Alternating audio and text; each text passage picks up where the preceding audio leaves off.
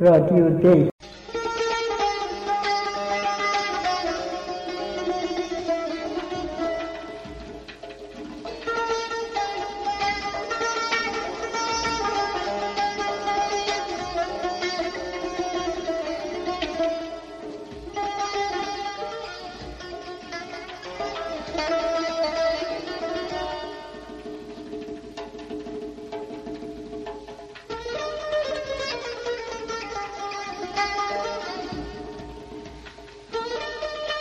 سلام، این قسمت یک از رادیو دی که میشنوید. ما تصمیم داریم ماهانه یک اپیزود از رادیو دی رو تهیه و به شما عزیزان تقدیم کنیم. هر قسمت از این رادیو حول یک مفهوم میگرده و در بخش‌های مختلفش از زوایای گوناگون به اون مفهوم خواهیم پرداخت و نگاه نقادانه میکنیم. اما این قسمت در قانون چیزی بیش از فرض لازمه. قانون نیاز به واقعیت. البته در مورد وضع قانونی شما نمیتوانم قضاوت کنم، ولی اگر از طبیعت اعتراض شما آگاه نباشم در مورد وضع معنوی شما هم ناگزیرم حدس بزنم. اگر در این مورد حدس میزنید، حدس طبیعت اعتراض من هم بسیار ساده. از شما اعتراض دارید. همه اینو میدونیم کرامول. نه جناب دوک، نمیدونید. فرض میکنید که من اعتراض دارم. فقط میدونید که حاضر نیستم قسم بخورم و مطابق قانون بیش از این نمیتونید آزارم بدید. ولی اگر فرض شما بر اعتراض داشتن من درست باشه و این فرض شما که اعتراض من خائنانه است، قانون اجازه خواهد داد سرم رو قطع کنید. بله. عالی بود سر توماس. مدت‌ها سعی دارم عالی جناب رو ملتفت این موضوع کنم. بس کنید. من وکیل نیستم، نمیدونم ازدواج قانونی بوده یا نه، ولی بیا یک نگاهی به این اسامی بنداز توماس. چرا مثل ما امضا نمی‌کنی؟ با ما باش، به خاطر دوستی. وقتی مردیم و تو به خاطر عمل کردن مطابق وجدانت به بهشت رفتی و من به خاطر امتناع به جهنم، حاضر میشی با من بیایی به خاطر دوستی؟ پس ما که اسممان هست نفرین شده ایم سر توماس. پنجره‌ای ندارم تا از اون به وجدان سایری نگاه کنم. کسی رو محکوم نمی‌کنم. بنابراین موضوع قابل بحثه. کاملا. در حالی که فرمانبرداری شما از پادشاه غیر قابل بحثه، پس برای از میان رفتن ابهام امضا کنید.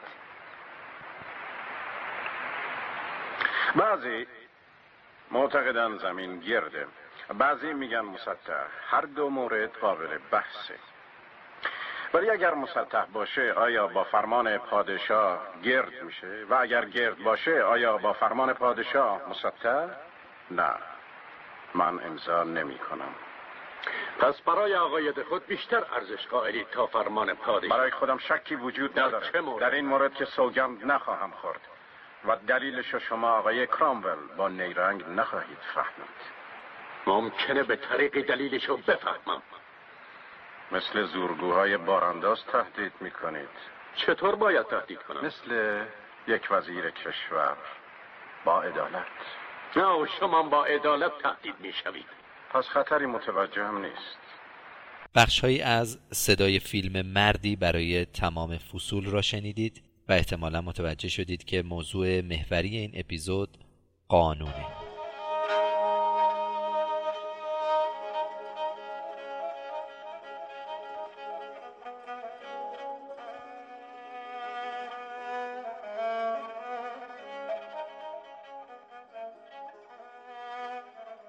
سابقه قانون و قانونخواهی در ایران را میتوان تا سال 1238 هجری شمسی ردیابی کرد. زمانی که میرزا ملکم خان ناظم الدوله با الهام از جنبش تنظیمات عثمانی اقدام به نوشتن کتابچه غیبی یا دفتر تنظیمات نمود و شاید اولین کسی باشد که از اهمیت قانون و از معضلات و خرابی‌های کشور به دلیل فقدان قانون سخن گفته باشد. وی همچنین در سال 1269 با انتشار روزنامه قانون در لندن نقش برجسته‌ای در بیداری نخبگان ایران پیش از جنبش مشروطه خواهی داشت که اصلاحات در نظم سیاسی به مهمترین دغدغه آنها تبدیل شده بود. دفتر تنظیمات از نخستین طرح‌های اصلاحات سیاسی در آن دوران محسوب میشد و ملکم در آن تفاوت اصلی بین ایران و غرب را کارخانه‌ای به نام قانون در مرکز دولت می‌دانست که محرک جمعی کارخانجات و پیشرفت آن دیار است.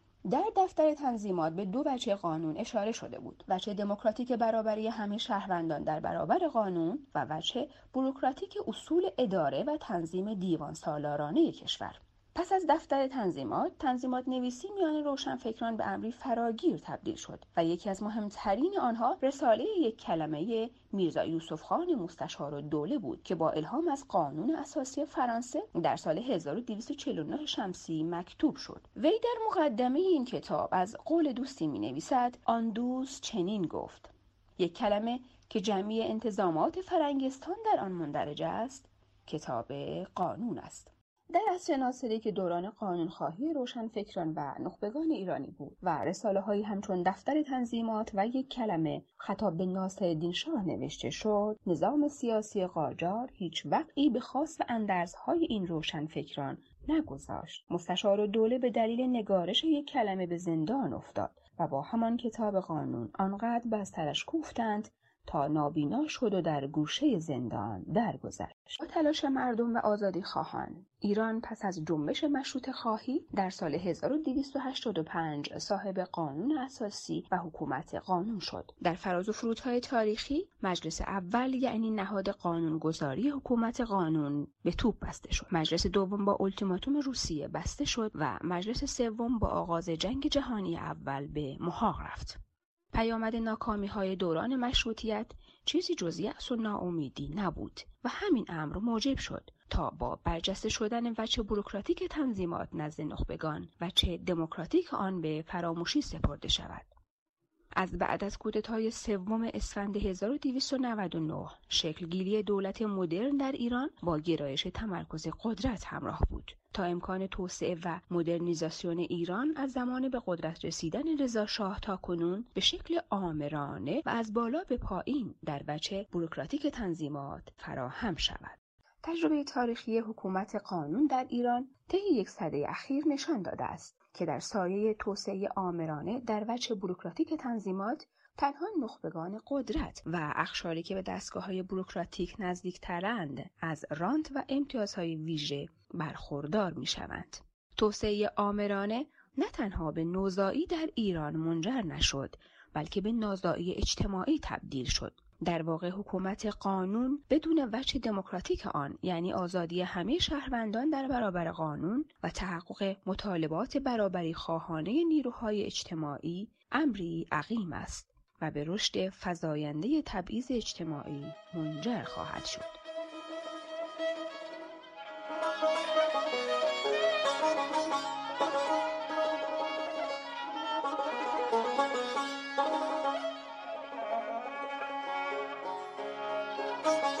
متنی که شنیدید روایتی بود از تاریخ قانون در ایران به قلم فرجاد ناطقی و صدای خانم عباسی. انقلاب مشروطه ایران در وهله اول به خاطر قانون شد. شاید هم تعجب نکنید بگید خب قانون که چیز بدی نیست، ولی که مسئله اون نیست. مسئله اینه که شما در انقلاب‌های اروپایی هرگز نمی‌بینید که یک جماعت انقلاب کنه که پیروزشن چه نشن برای قانون، برای نقض قانون. چرا؟ به خاطر اینکه جوامع اروپایی همیشه قانونمند بودن، همیشه بر مبنای قانونی قرار داشتن. از یونان گرفته تا قرن 21 انواع و اقسام سیستم ها و رژیم های عرض کنم که سیاسی در این مدت طولانی 2-3 هزار سال تاریخ اروپا به وجود آمد، پدید آمد. خواه از سیستم های یونانی و رومی گرفته تا سیستم های فئودالی بعد از سقوط امپراتوری روم تا دوره رنسانس و ظهور سلطنت مطلقه که اصطلاح فرانسه انگلیسیش دسپوتیسمه یا ابسولوتیسم، هر دو رو به یه معنی به کار می‌بردن، یا بعد از اون دموکراسی اجتماعی یا دموکراسی لیبرال. به هر حال همه این رژیم ها قانونمند بودن. معنیش این نیست که این قوانین همه یکسان بودن، معنیش این نیست که این قوانین همه به خوبی همدیگه بودن، معنیش این نیست که این طبق این قوانین در این رژیم های مختلف همه حقوق مساوی داشتن. هیچی. فقط این که قانون یکی از اساسی ترین مبانی حکومت بود. به چه معنی؟ معنی این چیه؟ معنی این است که حکومت در یک چارچوب قانونی که خارج از خودش بود مقید بود. یعنی که حکومت یه جور دیگه براتون بیان کنم نمیتونست هر کاری دلش بخواد بکنه. البته منظورم کاری که زورش باشه، کاری که زورش درسه که طبیعتا نمیتونست بکنه. یعنی که کسی که قدرت نامحدود داره خداست. ولی که در جوامع مثل جامعه ما و من بخصوص درباره جامعه خودمون صحبت میکنم، حکومت قید و شرط قانونی نداشت. یعنی که دولت هر تصمیمی رو که میگرفت اگر میتونست اجرا کنه اجرا میکرد. هیچ مانع و رادعی در برابرش نبود، هیچ نیروی در برابرش نبود، چه نیرو به معنی نیروی عرض کنم که انسانی مگر لشکر و غیره اینها، یا به معنی بخصوص مواد قانون. حالا خواه قانون نوشته باشه یا ننوشته، چون بیشتر اوقات تو اروپا، تو تاریخ اروپا قانون ننوشته بود. صدای همايون کاتوزیان رو شنیدید. حالا روایتی بشنوید از چند روز پیش از کودتای 28 مرداد که از پادکست خوب این حکایت انتخاب کردیم با صدای میثم محمد. سفری که همکار حسین فاطمی در روزنامه باختر امروز بود، در خاطرات خود ماجرای جلسه آن روز را چنین می‌نویسد: فاطمی در خانه مصدق بود، به من زنگ زد و گفت تیتر 1 دادگاه صحرایی اعدام کودتاچیان باشد. دوباره 1 ساعت بعد زنگ زد و گفت تیتر را عوض کن و بزن دادگاه قانونی و محاکمه کودتاچیان. دوباره 1 ساعت بعد زنگ زد و گفت محاکمه قانونی. من اعتراض کردم که چرا پشت سر هم تیتر را با چنین شرایط سختی عوض می کنید؟ گفت چه کنم، این پیرمرد یعنی مصدق همش می گوید قانون قانون قانون.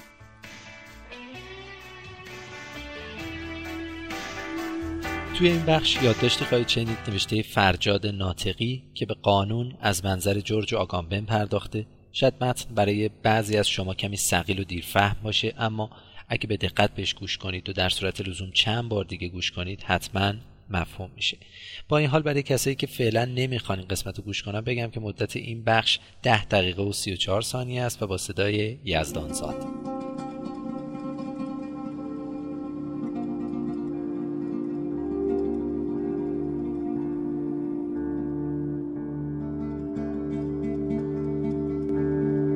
جورج آگامبن، فیلسوف و نظریه پرداز انتقادی معاصر، نسبت قانون و خشونت رو با استفاده از مفهوم زیست سیاست میشل فوکو تحلیل میکنه. فوکو معتقد بود که از قرن 17 زندگی موضوع سیاست میشه و از اون پس استراتژی‌های سیاسی حول محور حیات و بقای انسانی شکل میگیره و بدین ترتیب زیست سیاست بنیان رژیم قدرت در دنیای مدرن رو فراهم میاره. آگامبن با تمایز حیات زیستی و سیاسی که فوکو اونو آستانه مدرنیته میدونه مخالفت میکنه و با فراروی از نظریه فوکو ریشه زیست سیاست رو در تمایز اشکال مختلف حیات تا زمان یونان باستان به عقب میبره. یونانیان باستان میان زوئه به معنای حیات زیستی، یعنی آنچه در میان موجودات زنده، حیوانات و انسانها مشترکه، و بیوس که بیانگر حیات سیاسی اجتماعی، تمایز قائل بودند. آگامبن آنچه در شکاف میان حیات زیستی و حیات سیاسی قرار میگیره رو حیات برهنه مینامد. حیات برهنه در واقع همان حق حیات موجودات زنده است که هیچ کس جز خدا و نظام طبیعت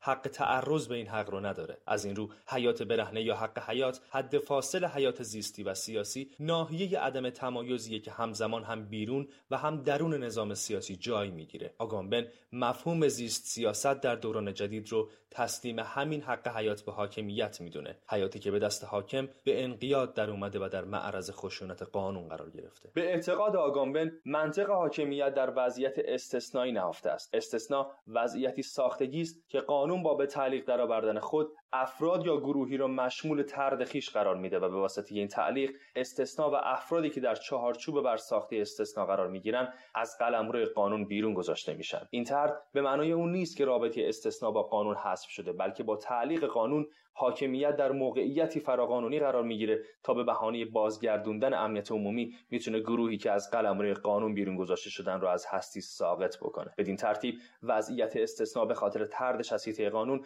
به طرق فراقانونی درون قانون قرار میگیره تا صحنه از وجودش زدوده بشه. این نشون میده که قدرت حاکمیت در غلبه بر وضعیت استثنایی است که تبلور پیدا میکنه. برای همین حاکمیت مدام وضعیت استثنایی رو بازتولید میکنه تا به قانون و قدرت فراقانونی خودش مشروعیت ببخشه. بدین شکل حاکمیت همزمان هم درون و هم بیرون از قانون قرار میگیره تا با سلطه بر حیات برهنه حق حیات رو در حیطه تصمیم گیری خودش در اختیار بگیره. در چنین شرایطی زندگی انسان به واسطه وانهادگی و تسلیم به قدرت بیچون و چرای مرگ سیاسی میشه. با تصرف حیات برهنه توسط حاکمیت وضعیتی پدید میاد که در اون طرد و ادغام، بیرون و درون، استثناء و قاعده، حق و خشونت غیر قابل تشخیص میشن و این همه نتیجه ایجاد تمایز میان حیات زیستی و حیات سیاسیه که حیات برهنه رو در معرض خشونت زیست سیاست قرار داده. آگامبن در خصوص انسانی که در چنین شرایط وانهادگی قرار میگیره از تعبیر هوموساکر استفاده میکنه. هوموساکر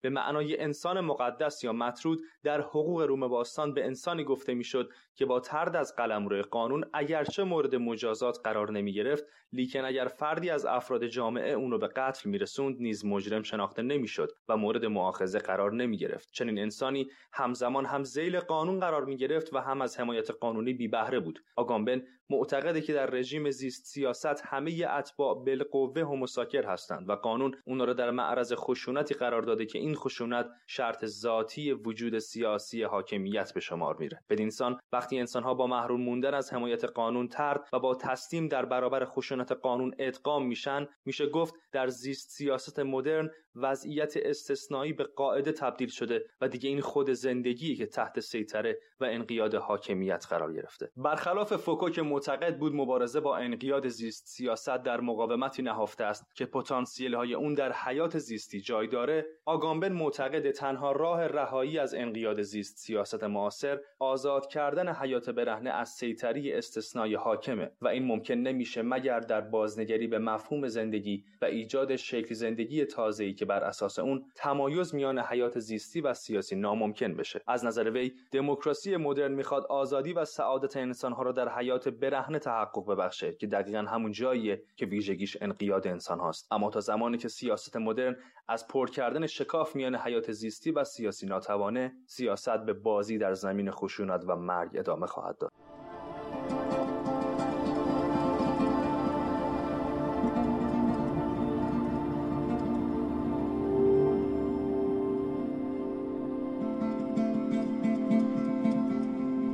برای اینکه بتونیم با نظریه آگامبن ارتباط برقرار کنیم، مصادیقی از اصطلاحاتی که به کار برده رو مرور میکنیم. آگامبن به نظریه مجموعه های عالم بدیو اشاره میکنه که بدیو میان عضو و بخشی از مجموعه بودن تمایز قائله و با تعبیر این نظریه به زبان سیاسی معتقد عضو یک مجموعه بودن مطابق با حضور و شمرده شدن افراد در یک جامعه و بخشی از یک مجموعه بودن مطابق با افرادی که با ادغام در جامعه بخشی از آن محسوب میشن. بر این اساس بدیو سه دسته از افراد و گروه ها رو دسته‌بندی میکنه. دسته اول رو که فرد یا افرادی در جامعه هم حضور دارن هم در جامعه ادغام میشن نرمال مینامد، مثل اقشار مختلف اجتماعی، کارگران، معلمان، دانشجویان و غیره. دسته دوم افرادی رو که حضور ندارن اما در جامعه ادغام میشن مزید مینامد، مثل زندانیان. دسته سوم افرادی هستند که حضور دارن اما در جامعه ادغام نمیشن و بدیو آنها را تکین مینامد، مثل کولی‌ها و مهاجران. آگامبن معتقده که استثناء در نظریه بدیو در عضویت بدون ادغام تجسم پیدا میکنه، یعنی دسته سوم، امر تکین. اما خود آگامبن با استفاده از نظریه بدیو معتقده که استثناء نه به امر تکین بلکه متعلق به آستانه عدم تمایز بین امر مزید و امر تکین. زندانیان فراری رو میتونیم مصداق این عدم تمایز در نظر بگیریم. زندانی به دلیل حبس در جامعه حضور نداره اما بخشی از جامعه محسوب میشه، لیکن هنگامی که از زندان فرار میکنه حضور داره بدون اینکه ادغام و بخشی از جامعه محسوب بشه. استثناء یعنی همین عدم تمایز میان ادغام بدون حضور و حضور بدون ادغام در وضعیت زندانی فراری، وضعیتی که حاکمیت میتونه با اعلام وضع اضطراری برای زندانی فراری حکم تیر صادر کنه. در یک جامعه کارگره کارخونه رو در نظر بگیرید که به خاطر حقوق عقب افتاده چند ماهشون در محوطه کارخونه تجمع کردن و دست به اعتصاب زدن. اگه دولت در رسانه‌ها بدون اشاره به حقوق معوقه و مشکلات معیشتی کارگرا اونا را به عوامل بیگانه نسبت بده و اعلام کنه که عده‌ای عناصر وابسته قصد دارن تا در نظم عمومی اخلال ایجاد کنن و به اقتصاد واحدهای تولیدی لطمه بزنن،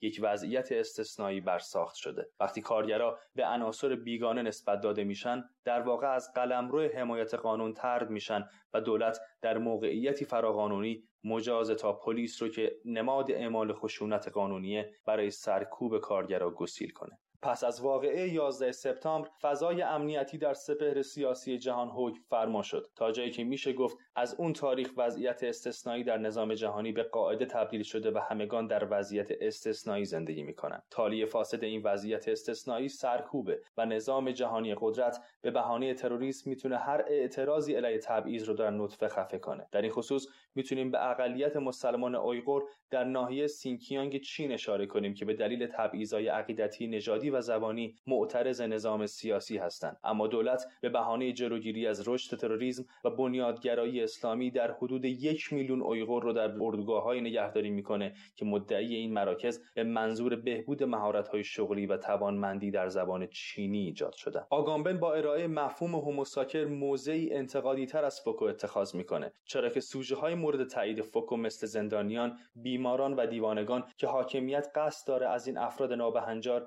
ذهن‌ها و بدن‌های مطیع بسازه، از حقوق حداقلی در جامعه برخوردارند. اما سوژه‌های آگامبن در وضعیت استثنایی حق مرگ و زندگیشون در اختیار حاکمیته، مثل پناهندگان، قربانیان اردوگاه‌های مرگ، بیماران در وضعیت مرگ مغزی و قربانیان تجاوز جنسی در جنگ‌ها. اگه بخواهیم به دیگر مصادیق هوموساکر اشاره کنیم، میتونیم از قربانیان اردوگاه آشویتس، قربانیان مسلمان بوسنی در سربرنیتسا و مسلمانان روهینگیایی در میانمار نام ببریم. این افراد دقیقاً همون کسانی هستند که همزمان هم قربانی خشونت قانونند و هم از حمایت قانون محرومند. در کشور خود ما هم کارتون خوابها، گورخوابها، مهاجران، کولیها، معتادان و بیخانمانها و افرادی که شناسنامه ندارن از مصادیق هوموساکر هستند. یادمون نره که در ماجرای پارک هرندی عده‌ای از اهالی به کارتون خوابها حمله کردند و چادر و وسایلشون رو به آتش کشیدن و تازه برخی از مسئولین حق رو به اهالی دادن و از اونا دلجویی کردن.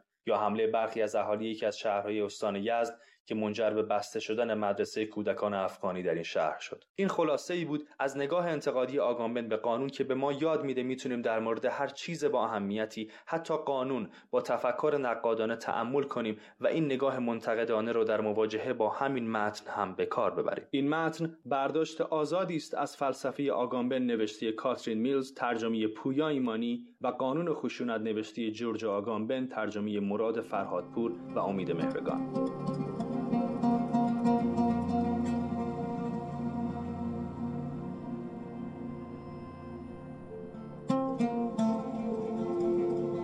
حالا نوبت بخش داستان این اپیزود میرسه.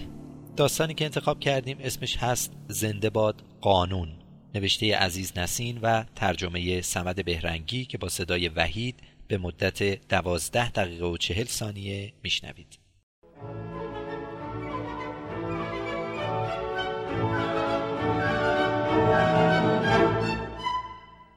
و اما سرچشمه و منبع ثروت هم این دیگه روشنه. خدا رو شکر که از راه غیرقانونی چیزی به دست نیاوردم و در تمام طول زندگیم لحظه ای از راه راست دور نیفتادم. اصلا ممکن نیست که چنین کاری بکنم. مثل روز بر همه روشنه که راستترین و درستترین راههای ما جاده‌های اصلی هستن و راههای خارج از اون کج و معوجن و همه میدونن که من هرگز قدم در این راههای کج و معوج نمیذارم. بنابراین چگونه امکان داره که من از راه راست جدا شده باشم و به راه ناراست میل کرده باشم؟ خیر، این ممکن نیست. میبینید که امکان دور شدن من از راه راست اصلاً وجود نداره. به این ترتیب بر افکار عمومی و مقامات نظامی ثابت شد که من فردی درستکار و پاکم و اما سرچشمه و منبع ثروتم. البته این سرچشمه بر همه پوشیده است و پوشیده بودنشم خیلی طبیعیه، برای اینکه نمیتونم از مقررات شهرداری سرپیچی کنم. میدونید که شهرداری دستور داده که باید تمام سرچشمه و منبع‌ها سرپوشیده باشه، مثل چشمه داشت دل سیرماکش، حمدیه، عرض کنم خدمت آقا که چشمه آب قایشداغ و اونهای دیگه همشون سرپوشیده هستن. پس چطور انتظار دارید که سرچشمه ثروت من پوشیده نباشه؟ شهرداری حتی نون حلقه‌ای رو روباز نمیفروشه. من آدمی هستم که قانون و مقررات رو محترم میدارم و از اونها سرپیچی نمیکنم. به همین علت هم است که منبع ثروت من بر همه پوشیده است. البته هستن کسانی که از روی نفهمی به من ایراد میگیرن و هزار جور اتهام میبندن که چرا نمیگم این همه ثروت رو از کجا آوردم و هیچ درک نمیکنن که منبع ثروت من طبق مقررات و قانون باید پوشیده بمونه. منبع رو سرپوشیده نگه میدارن آلوده نشه و پاک بمونه. من هم برای اینکه منبع ثروتم آلوده نشه اون رو پوشیده نگه میدارم. به این ترتیب مثل روز روشن شد که ثروت من پاک و پاکیزه است و نیز ثابت شد که منبع ثروت من تا چه اندازه دور از آلودگی ها و کثافت هاست. و اما منبع و سرچشمه ثروتم، وقتی اینو بگم میفهمید که من چه اندازه پاک و با شرافت و وجودی اخلاقی و آسمانی هستم و نه چیز دیگه. همه از گذشته من خبردار هستند. گذشته من گذشته بی نهایت خوبی است. گذشته من گذشته بی اندازه پاکی است. فقط زمان حال من کمکی خللدار هست. هیچ باکی هم ندارم که اینو به زبون بیارم. خللدار بودن زمان حالم نیز بسته به لکنت زبونمه. برای اینکه همیشه به جای ر میگم گ. مثلا بارون رو میگم باگون. غیر از این عیب و ایرادی تو زندگی خود نمیبینم. زمان حال من شکر خیلی خوبه. از اکنون خودم بسیار راضی هستم. خداوندم خودش اکنون منو میمون بکنه. اگر کسانی هم باشن که آینده منو تاریک ببینن، الان میفهمونم که سخت در اشتباهن.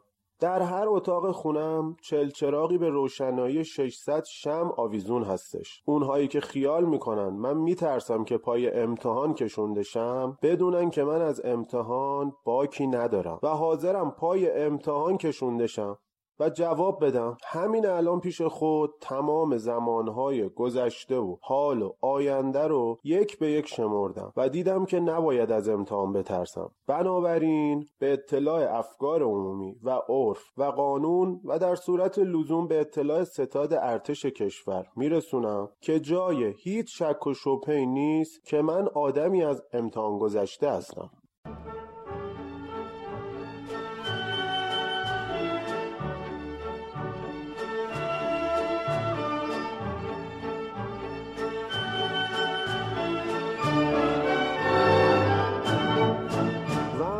منبع و سرچشمه ثروتم. هیچ مانعی نمیبینم که شما بدونید که من ثروتم از کجا آوردم. همانطور که میدونید تو سال 1950 که حزب دموکرات قدرت رو تو دست داشت، طبق آمارهایی گرفته شده درآمد متوسط سالانه هر یک از هموطنان دهقان ما 300 لیره بود. من از موقعیت استفاده کردم و زمینی رو به قیمت 10,000 لیره خریدم.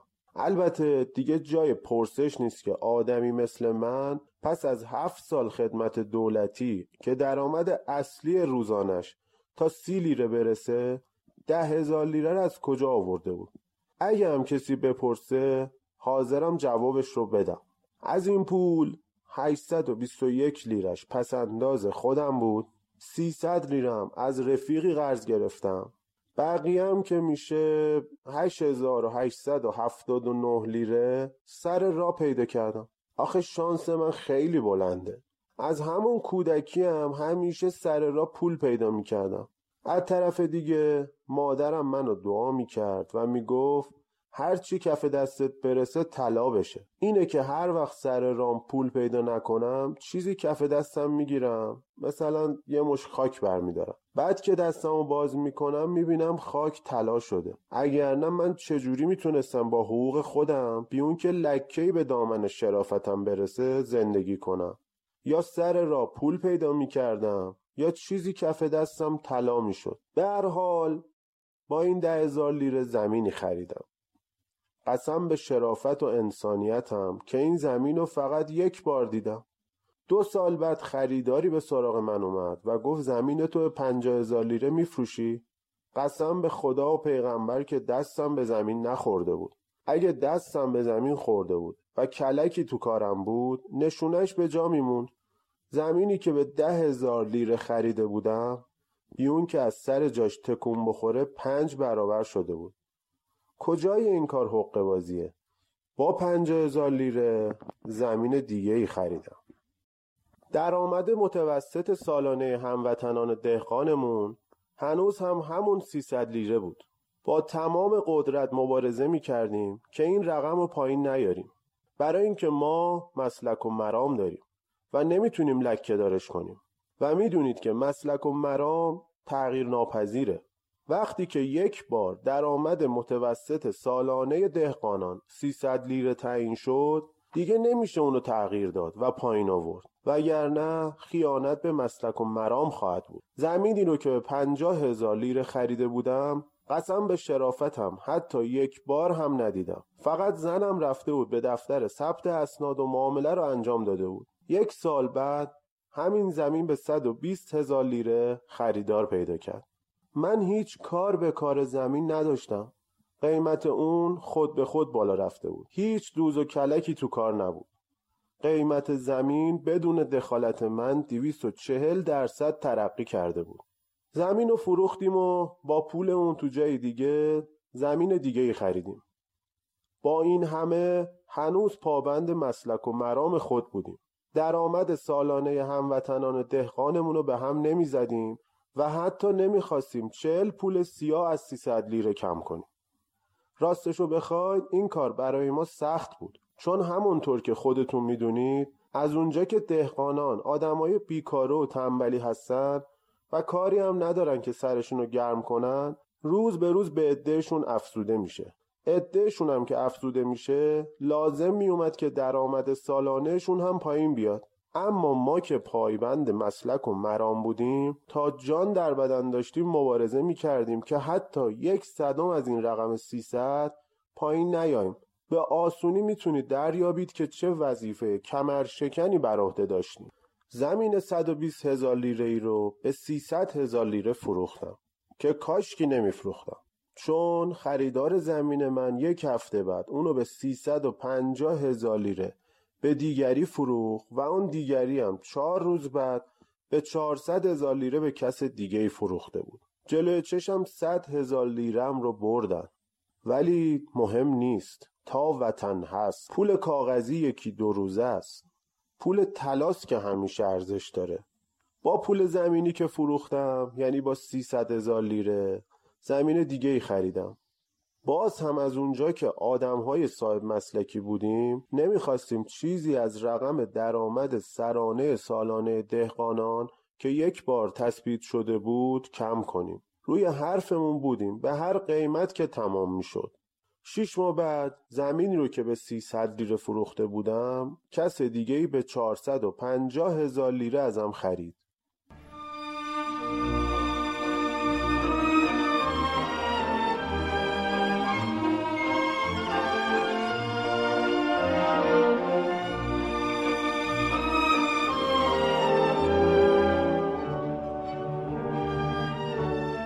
قسم به شرافت و انسانیتم که هیچ دوز و کلکی تو کار نکرده بودم که قیمت زمین و حتی 1 پول سیاه بالا ببرم.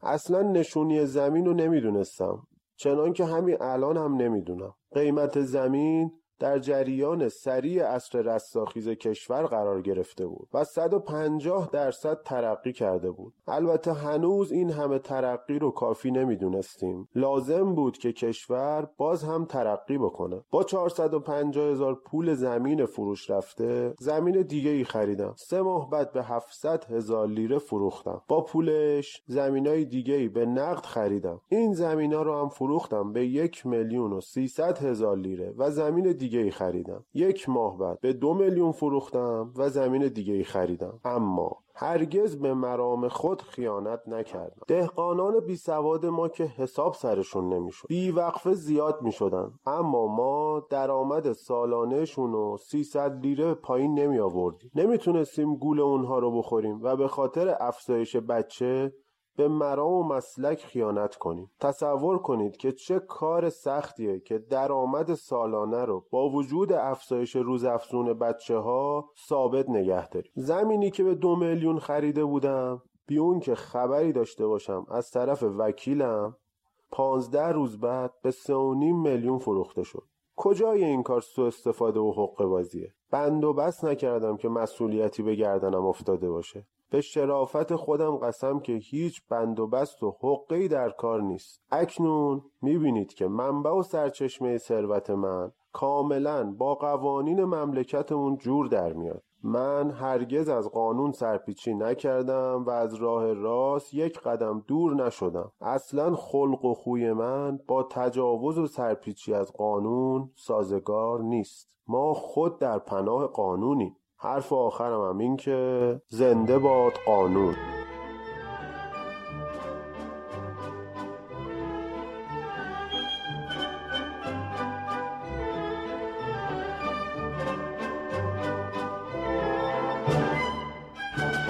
و حالا نوبت متن انتقادی دومه و این بار قانون رو از منظر لاکان با نوشته از مریم قهرمانی خواهیم شنید. مدت این بخش 5 دقیقه و 10 ثانیه است با صدای راحیل علیزاده.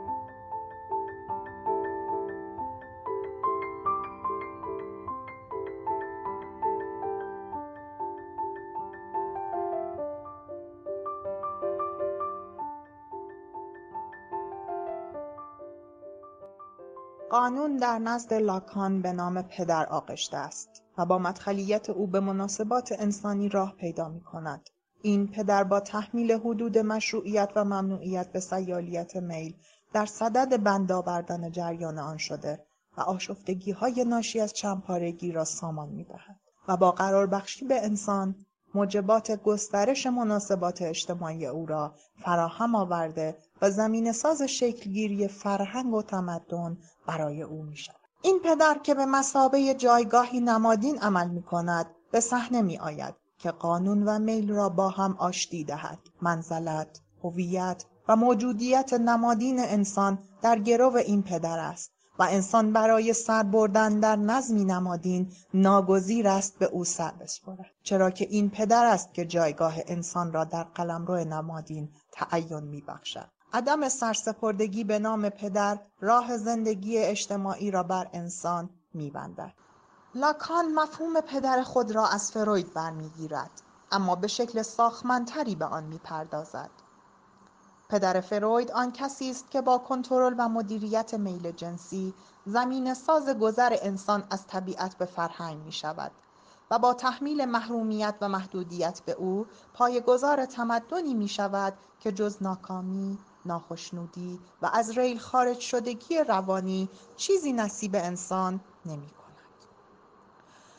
در نظر فروید اصل و اساس جامعه بشری همواره بر میل ناگاه به امحاء پدر یا همان قانون و گذر از آن استوار است. مسئله اینجاست که نه این میل میتواند به تنهایی سرکوب شود و نه امکان امحاء پدر برای انسان وجود دارد و انسان در کشاکشی پیوسته در میل به امحاء پدر و ناممکنی این امحاء به راه خود ادامه میدهد. لاکان به ما میگوید که چرا امحاء پدر ناممکن است. لاکان جهان نمادین را وامدار استعاره پدر می‌داند. بدون پدر نام، منزلت و هویت انسان از هم می‌پاشد و پایش به هوا بند می‌شود. پدر لاکان نیز همچون پدر فروید می‌آید تا ساختار و قاعده را بر چندپارگی‌های میل تحمیل کند و دور آن حصاری از قانون بکشد.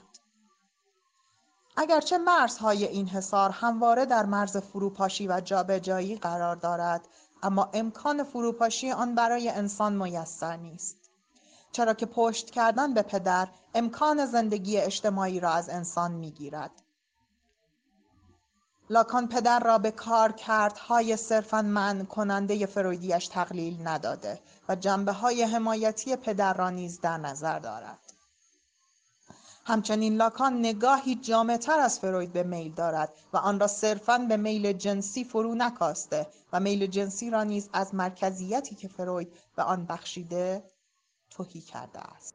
لاکان بنیان انسان را بر فقدان نهاده و این فقدان را محرکی برای میل ورزی انسان دیده است. میل ورزی در فرایندی که در جریان است تا چیزی را که اساساً دست نیافتنی است به دست بیاورد. این جریان با گذر از دالی به دالی انسان را در تکاپوی مداوم برای به دست آوردن مطلوب هایی که هر بار شکل تازه‌ای به خود میگیرند نگاه می‌دارد و از این سو به آن سو می‌کشاند و سبب ساز سرشکستگی و عدم استقرار او می‌شود. پدر آنجا هست که این سرشکستگی را سامان دهد و با ساخت بخشی به نظم نمادین و قرار بخشی به انسان امکان زندگی اجتماعی و ادامه آن را برای او فراهم کند. این پدر به قانون متوسل می شود که خود را بر چند پارگی های میل در فرایند بار کند و آن را در مسیری کنترل شده هدایت و راهبری کند. مسیری که البته هموار نیست و میل همواره به امهای پدر آن را در دستاندازی مداوم می اندازد و کار را برای او سخت می کند.